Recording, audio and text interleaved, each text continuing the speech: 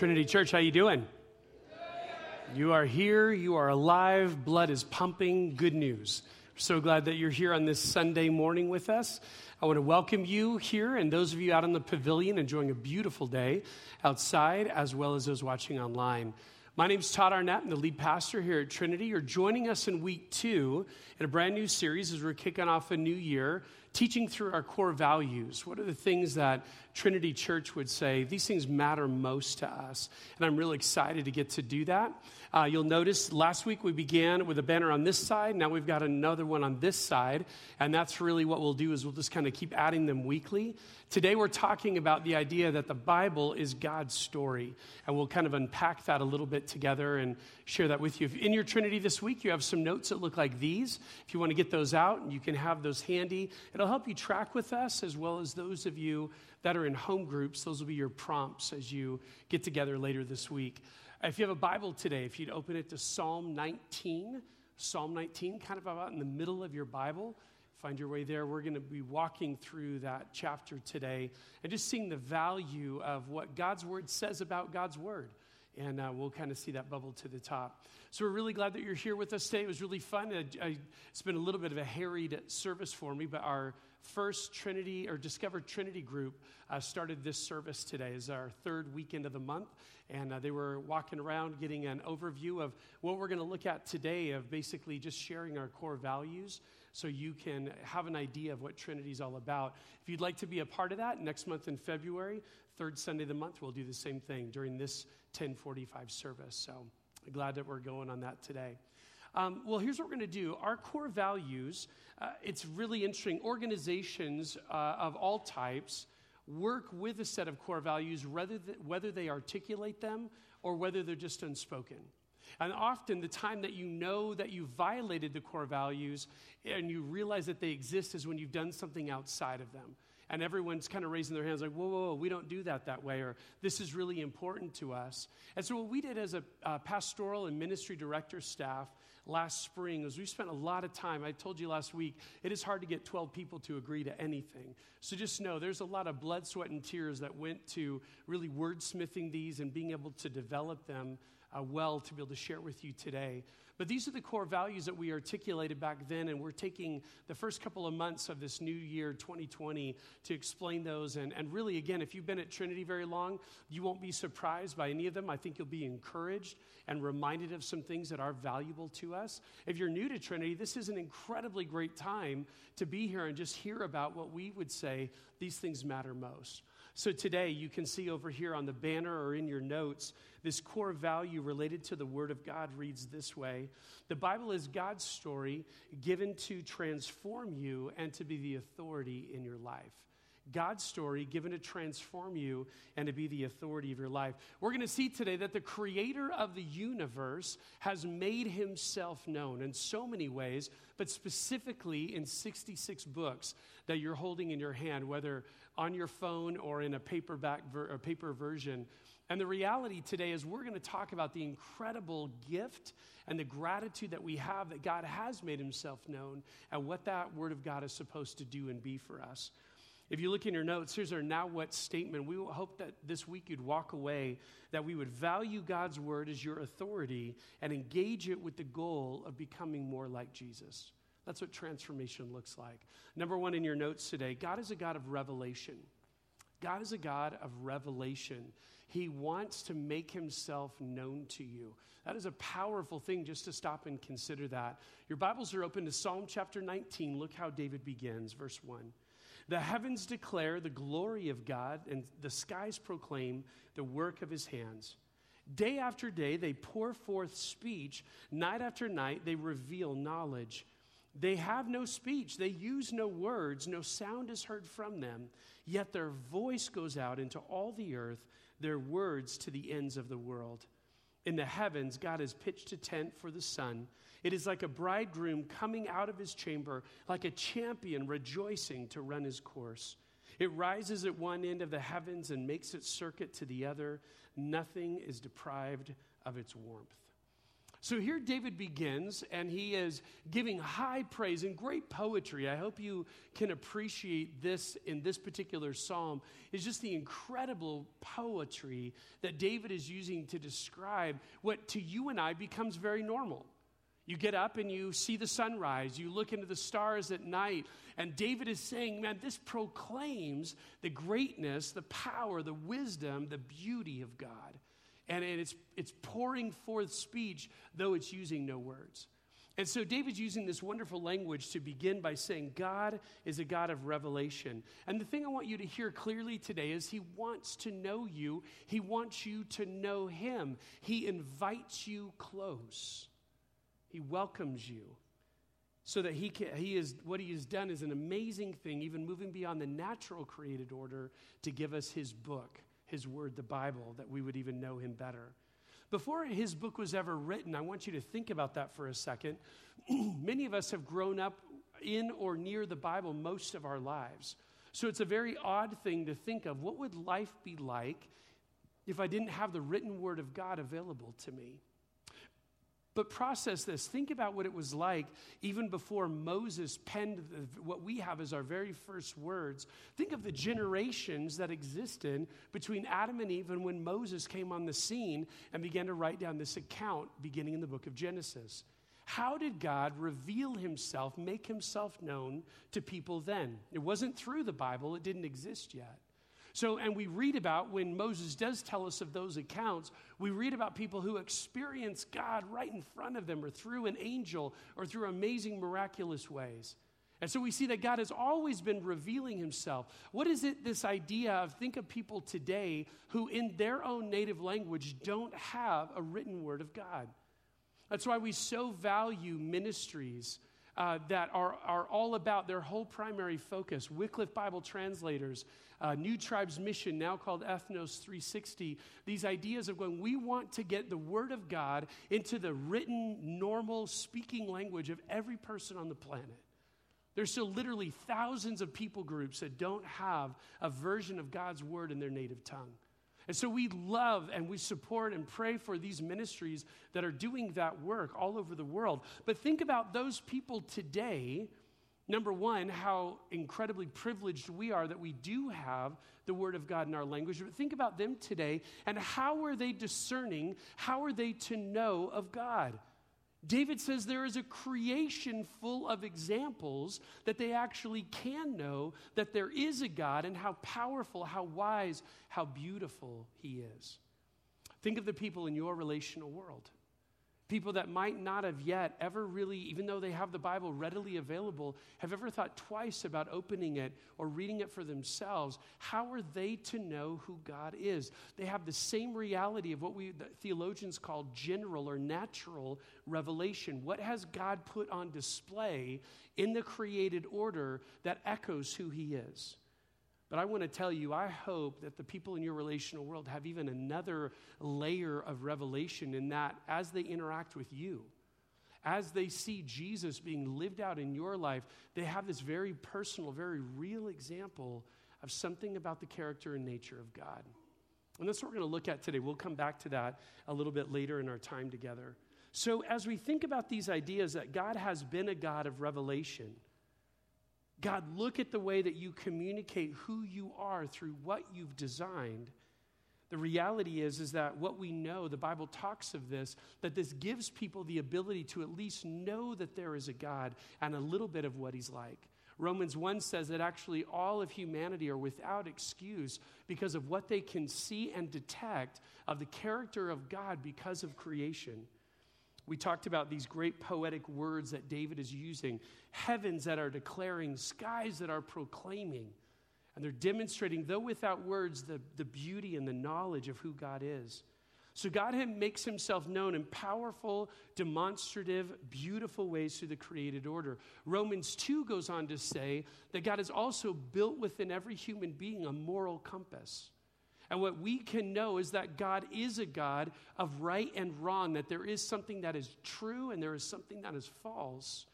Because that's been communicated to us, we get that. We live on that frequency. But even with those resources, people are still at a loss to know the most important thing about everything in life, And that is that this God has done more than reveal himself. He's come and lived among us in the person of Jesus. And not just lived and walked among us, but in living a sinless life, he died a sacrificial death, was raised supernaturally on the third day. So what Jesus accomplished was a way for you to be right with your Creator. That's what we can know and only can really know through Scripture. Look at the way that Paul wrote this to Timothy. In 2 Timothy 3:15, he's talking to Timothy and he says, and how from infancy you, Timothy, you have known the Holy Scriptures. And look at this description, which are able to make you wise for salvation through faith in Christ Jesus. So the Scriptures give us this ability to truly know who God is and know this gospel and respond to it. So we see a God who is revealing, making himself known through multiple means. And what I want you to see today is related to his word in particular. I want you to see it's the primary mode by which we can not just know more of him, but what he's done for us and how he would have us to live. I love the way Spurgeon put it. Look at this quote. It's in your notes and on the screen. He is wisest who reads both the world book and the word book as two volumes of the same work, and feels concerning them, my Father wrote them both. That's beautiful. That's a great way to talk about God's complete revelation, naturally in creation, and specially or uniquely through Scripture. I could spend a lot of time today discussing how the Bible is unique from any other book in existence merely by the way it's been put together.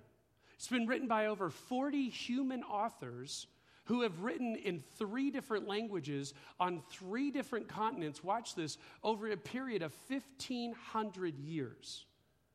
That's astounding just in and of itself that the Bible has that kind of reality in the way it was composed. We believe that the Bible, we'll see this later today, was spoken by God himself, and in that reality that we believe he used human authors to pen and write down what he wanted communicated. So within that whole scope of things, there's nothing like the Bible. Those facts, by the way, that I just gave you came out of my Rooted book. My home group is going through Rooted right now, and that we are on the very same week of God's revelation related to what we're even teaching on today through our core values, and they lined up just right. I can't wait for you to have opportunities to go through Rooted coming up in March, and again, I want to make a pitch for that if that's something you're considering, get signed up and be in a group. But that's exactly what we're reading about this week. I could give you a lot of time today discussing how the Bible has more textual evidence for the Bible's authenticity than any literature of antiquity. There's nothing even close that matches the number of manuscripts that we have that demonstrate the Bible's accuracy. Nothing even comes close. I could do this slide that's been up for the last 3 minutes, I could tell you about that when you Google what's the most read book, that's exactly what you're going to find. So the reality is I could tell you all these things about the Bible, but instead, I want to spend the most time today just doing this, discussing with you over the rest of this time God's revelation of himself, his ways, and his story, and what its purpose is, the Bible's purpose in our lives will demonstrate. Before we go there, I want to begin with this, though. I want you to know in advance, not everything about our Creator God, the God of the Bible, is revealed in the Bible. God has made it really clear. I'm going to give you a whole lot of information and truth and direction in your life to know me, but there's still more that's going to be revealed. This passage we'll see quickly is these secret things. And the great news is, what a great thing to look forward to in heaven, when we get to see God face to face, and those things will be made known as well. Look at the tension that Moses records, Deuteronomy 29:29. The secret things belong to the Lord our God. So the things I still don't understand or know, but these things, these revealed, belong to us and to our children forever, that we may follow all the words of this law.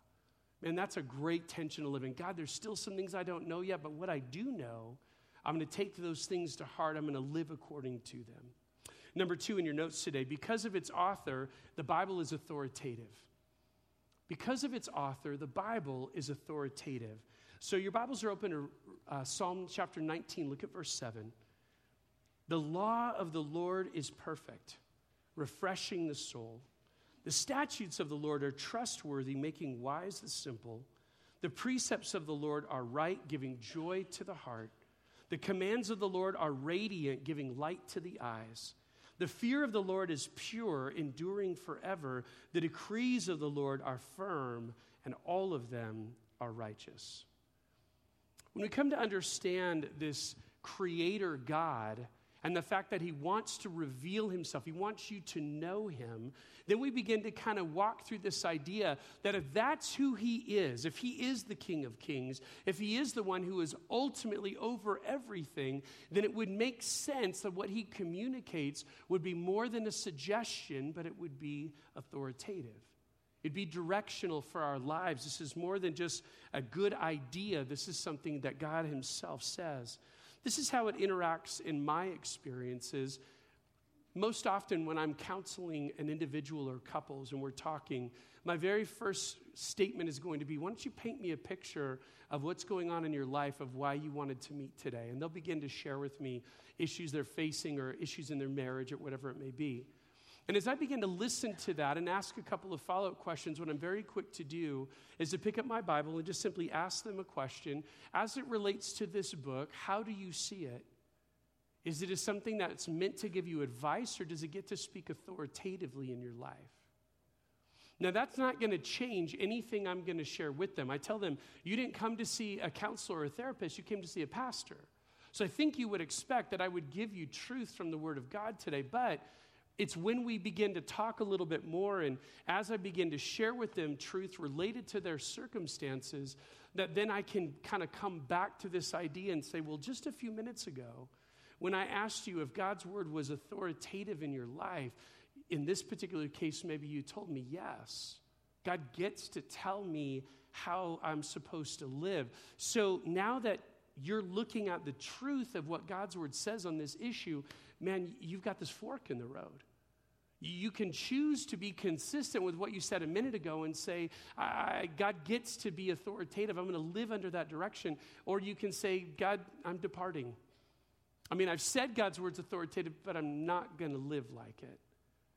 And I bring that up to their attention just to be aware they didn't come that day to come and see me and hear my advice. Man, they need something way better than that. They need the truth of God's word so they can know, man, what steps should I take next?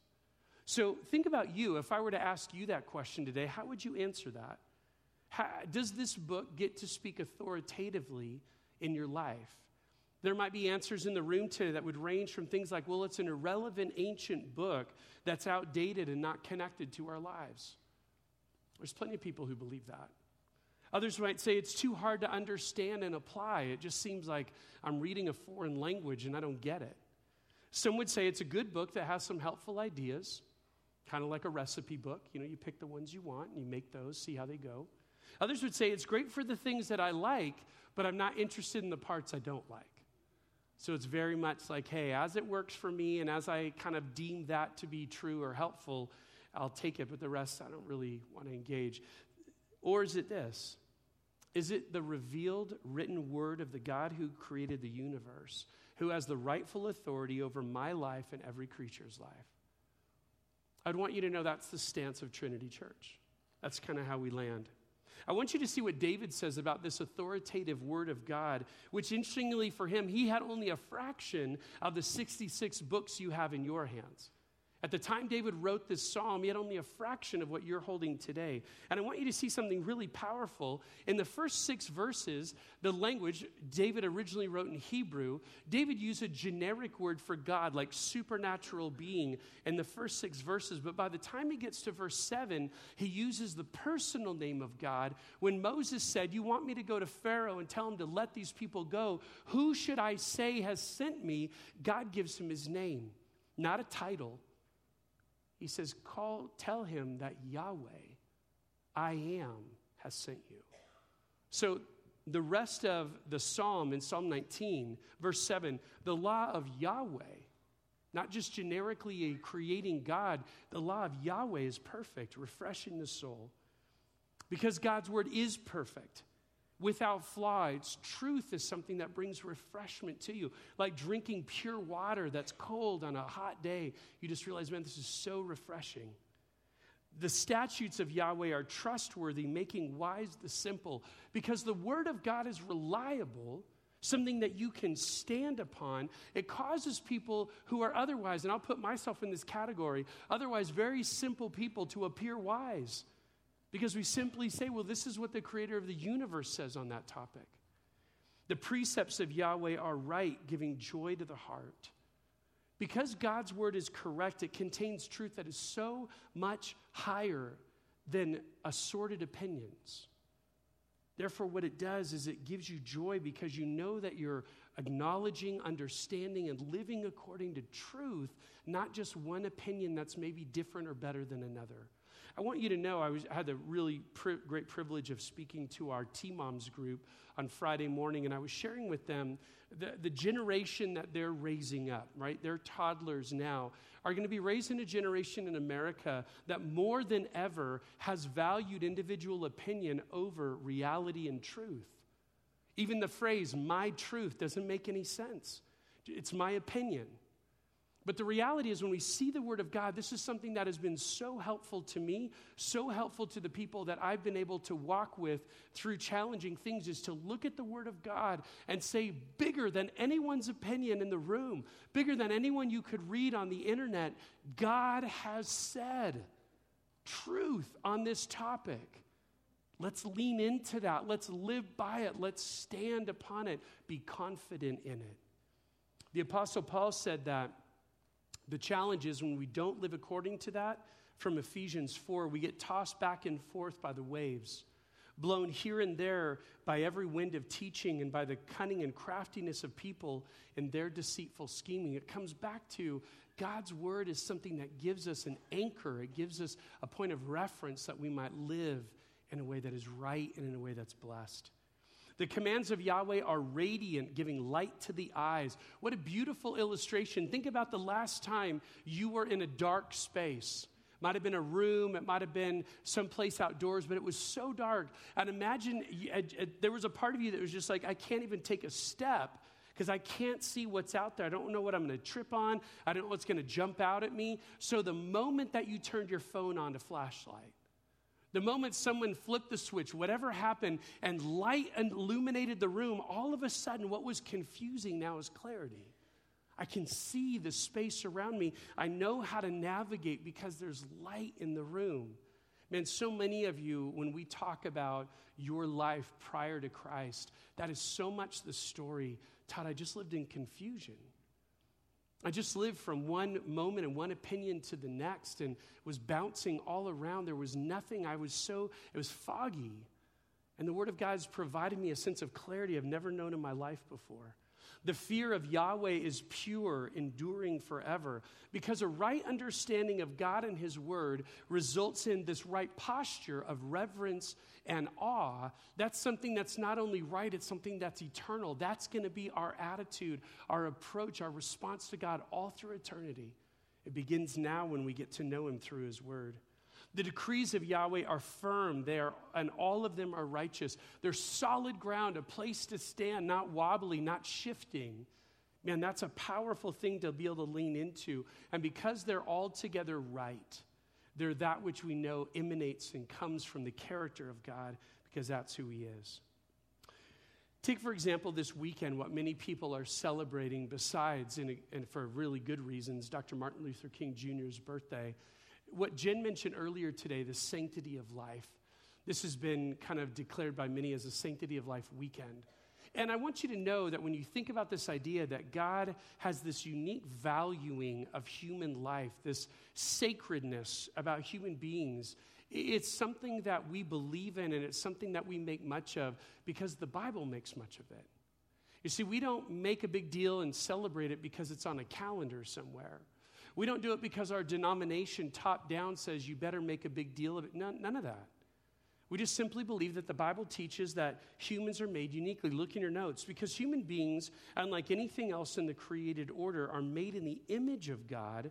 They have an intrinsic value and worth. Because they're made different than anything else in creation, and that they're made in the image of God, they have an intrinsic value and worth.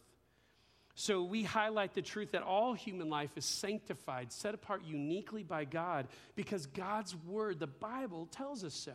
Look at this from Genesis 1, verse 26. Then God said, let us make mankind in our image, in our likeness, so that they may rule over the fish in the sea and the birds in the sky, over the livestock and all the wild animals, and over all the creatures that move along the ground. Verse 27, so God created mankind in his own image. In the image of God, he created them, male and female, he created them. So God, from the very beginning, first chapter of your Bible says there's a uniqueness to this created being that you are. You are an image bearer of God. Everything in God's creation has value. This has a unique value like nothing else. Let me rephrase. You have a unique value like nothing else. So we make much of Sanctity of Life Weekend because the Bible makes much of it. I want to thank those of you today who brought the supplies that Jen was mentioning. They're in the card in your Trinity this week. We're going to be receiving them next weekend as well, and all we're going to do is gather them up, take them to the San Bernardino Pregnancy and Family Resource Center. We love these guys because we love the way that they are people wanting to bring help and hope to people who are struggling, confused, and don't even know what to do next. We love that. They're a great ministry, local ministry partner, and so your way of helping support them is huge and something I know they love our teamwork on. Beyond these Old Testament or former covenant accounts, see how the Apostle Paul views the authoritative application of God's word, again, because of who its author is. 2 Timothy 3:16, all scripture, what isn't fit under that umbrella, all scripture is God-breathed. Literally from the mouth of God. And watch, it's useful for teaching, rebuking, correcting, and training in righteousness. When you look at those four words, all of those things are directive styles of teaching, directive styles of conversation and communication. You teach, rebuke, correct, and train according to truth and authority versus just, well, this is my opinion. So this is a big deal. If you want to know what Trinity Church values regarding the Bible, we simply believe it to be the authority in your life. Number 3 today, as we finish, the Bible is transformative when you apply its truth to your attitudes and actions. The Bible is transformative when you apply its truth to your attitudes and actions. Just to pull back the veil, I shared with you a little bit of the conversation that was going on when we were talking about our core value last week. And this particular core value, it was such a big deal in that room of demonstrating that not only is God's word authoritative and true, but God's word is meant to produce change in us. It's meant to do something that begins to change us from the inside out. It's unlike any other kind of thing that God uses to not only give us new ideas and right understanding, but actually begin to change our want-tos. And so it's a huge deal to us at Trinity Church, not just that you would know the Word of God. You and I might know a lot of people who know a lot about the Bible, but then when you watch what their life looks like, it's very confusing because it seems very disconnected and inconsistent. Look what David goes on to say, Psalm 19, verse 10. They, talking about the commands of God, are more precious than gold, than much pure gold. They're sweeter than honey from the honeycomb. By them your servant is warned, in keeping them there is great reward. But who can discern their own errors? Forgive my hidden faults. Keep your servant also from willful sins. May they not rule over me. Then I will be blameless, innocent of transgression. So look how David writes now. This is the subject matter, is now talking about the written word of God. And look how he talks about this idea that it not only is it something that is the revelation of God, not only is it something that deserves authority, but look what it's doing. Look how it has the opportunity and ability to change him. We see clearly from David's perspective that the response and applications of the truth of God's word, putting them into motion in our lives, is what produces transformation and positive growth. Look in your notes. It's not just knowing the word of God, but applying it with the expectation that it will not only change your behaviors, but you from the inside out. Not just knowing the word of God, but applying it with the expectation that it will not only change your behaviors, but change you from the inside out. Look how David understands this. He talks first about how incredibly valuable, right? Better than riches, sweeter than honey. And then look at the specific ways. He says, by these commands, your servant is warned. In keeping them, there's great reward. Look at those two dynamics he's talking about from the beginning. On the one hand, God's word, and when I was thinking about this, I think of the book of Proverbs, which is so thick with this great language of, hey, if you will stay away from these things that are destructive and damaging in your life, but not just stay away from these, but actually are drawn towards, move towards these, this will keep you. These are warnings that keep you safe. These are things that bring blessing. Proverbs reads that way so often. Don't engage in this. Instead, go towards this. And when we look at that reality, that's what David is saying here, that God's word has this ability to warn him to stay clear of things, as well as providing him with great reward when he engages in obedience. Man, that to me is so huge, this idea of this incredible pathway for how to live, steering clear from destruction and aligning with where blessing is found. The sad thing is so many of us still see the Bible as a don't list, right? Most of it's all about what not to do. And in doing that, it seems a lot like a DMV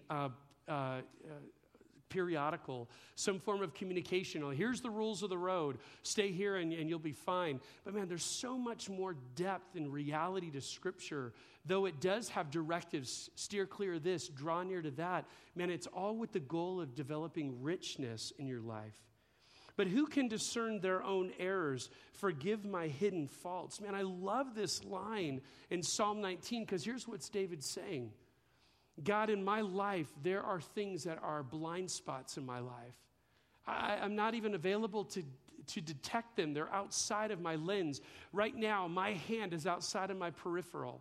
I know it's there from the shadows I can see on the floor, but outside of that, I can't see it. So imagine the things in your life that are concerned. Some of you drive cars right now with technology that will let you know what you can't see. I still drive a dumb car. I've got to crane my neck around and make sure I'm not going to pop into someone when I move into another lane. But that reality is God's word. It brings the things in blind spots out into the open. Now watch this. Not only does it bring things in a blind spot to the open, but then it leads David to saying, God, forgive me. Because even something I wasn't aware of, your word like a mirror, it demonstrates something to me. And as a result, now I can see it. And as a result, would you forgive me for living outside of your design? Can I tell you, there's no book on the planet that brings light to blind spots and then moves you to the right place of seeking forgiveness from whom you have sinned against. That's so powerful to me. I love that line, particularly in the poem. Verse 13, keep your servant also from willful sins. May they not rule over me. Then I will be blameless, innocent of great transgression. David knows it's not only in the hidden areas, but the overt, the willful areas of his life where he might be tempted to live his way, not God's. And that needs to also be transformed, be changed to look more like God in his life and less like him. Look at the way that Paul says where the avenue of transformation actually happens in Romans 12, verse 2. He says, do not conform to the pattern of this world. That's a word that we get almost like the same concept of a Jell-O mold. When you pour stuff in, it just takes the shape. Don't just continue to be molded by the factors around you. Instead, be transformed by the renewing of your mind. That's where it happens. If you're here today and you're saying, Todd, I deeply want to be changed. I do value the Word of God as the creator of the universe revealing himself to me. I do value its authority over my life. And even though there's times, if I'm honest, I do deviate and do my own thing anyway, even when I know better. But man, this part of transformation, I want it. But I want you to see what we just read. But be transformed by the renewing of your mind. That means the Word of God has to be intersecting with what you're thinking about. I loved it today after this service. A gentleman in our senior adult community comes up to me and he says, Todd, the very best thing I've ever done is start memorizing Scripture. It's getting it in my head and moving into my heart. And I'm actually thinking about processing the very words of God all throughout the day. Man, if you're here today and you're thinking, that was a little kid thing, I'm too old. Okay, my friend in his 70s today told me different. That's powerful. So realize that transformation happens in an active reality. I can't change myself, but what I can do is continue to see the Word of God as true and begin to continue to apply it to my life. And what happens, not just behavior change, heart change. Transformation of the mind. I begin to think in a way that's consistent with the Word of God. I told you in this series that we started last week that I wanted to highlight weekly. And on this topic, man, I could talk about so many groups and ministries within Trinity Church that evidence this core value so well. But I was gone from our staff meeting a week ago, and I asked our staff team to develop some names I absolutely love. They came up with 3 of our high school students, Matthew Hood, David Sepulveda, and Anthony Parker. These 3 gentlemen all began a Bible study at Augie's downtown here in Redlands last May. Watch this, Friday afternoons at 5:30. Okay, these are high school young men who a lot of their peers have a lot of other things they do on Fridays at 5:30. But they began this Bible study, and here's a picture of them from summer camp. They're along with a few other friends, but those 3 guys, I couldn't get a picture from them, so I stole one off their Instagram account. That's the best I can do today. But when I asked them, I said, tell me why the Word of God's valuable to you and why this Bible study. This is what they said. We think the Word of God is significant and started a Bible study because having a group of people intentional about spending time in the Word is crucial to having gospel-centered community in which we can encourage each other, hold each other accountable, and rejoice together. That's pretty impressive. High school students from Trinity Church who are saying, you know what, we value the Word of God not just when we're here in a programmed event, but something that we want to get together, rally around, and continue to make the Word of God both authoritative and transformative in our lives. In your notes today, what I want to make sure that you hear, when we value the Word of God as both authoritative and transformative in our lives, our relational world notices and recognizes not only do we live according to a different code, but they see the Jesus in our lives that we follow. I would really want you to not miss that today, that it's not about that you have a different philosophy than the people in your life who are unconvinced of Jesus. I'd hope it would be more than the people in your world recognize that there's a lot of things you don't do. The gospel is so much bigger than what you don't do anymore. It's what you are doing, how you are engaging, and how you are loving people that God supernaturally, strategically places in your world.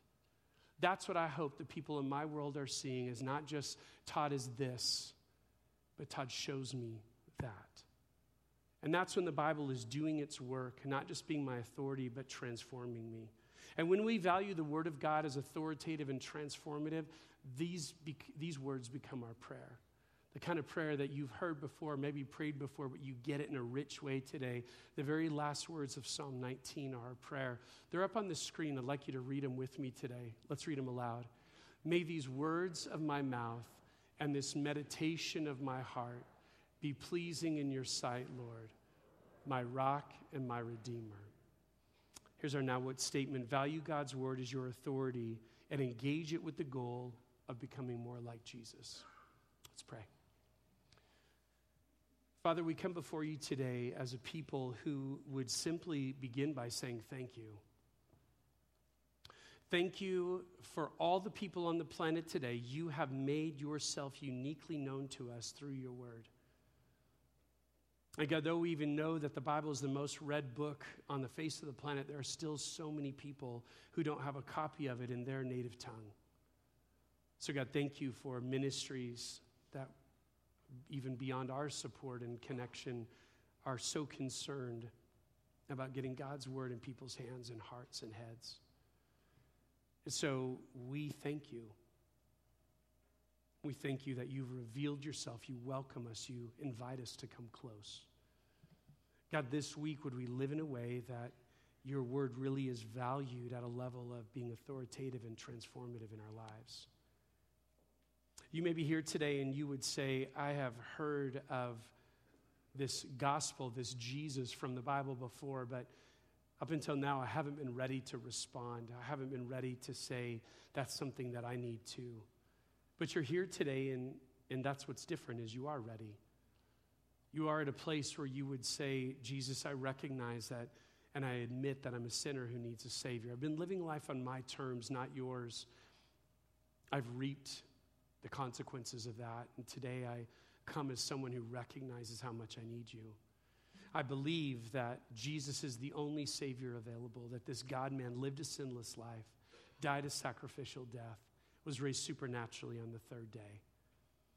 And so today I choose to say, Jesus, I put my trust, my confidence in who you are, what you've accomplished, not my morality, not my religion. And as a result, I want to live life following Jesus' example. You can make that decision to respond to the gospel today, and my prayer is you wouldn't leave this place until you do. Father, this week, in our lives, in our speech, in our attitudes, God, would we represent how grateful we are for your word? Would it be our authority? Would it be that which is transforming us from the inside out? We love you and we pray in Jesus' great name. Amen.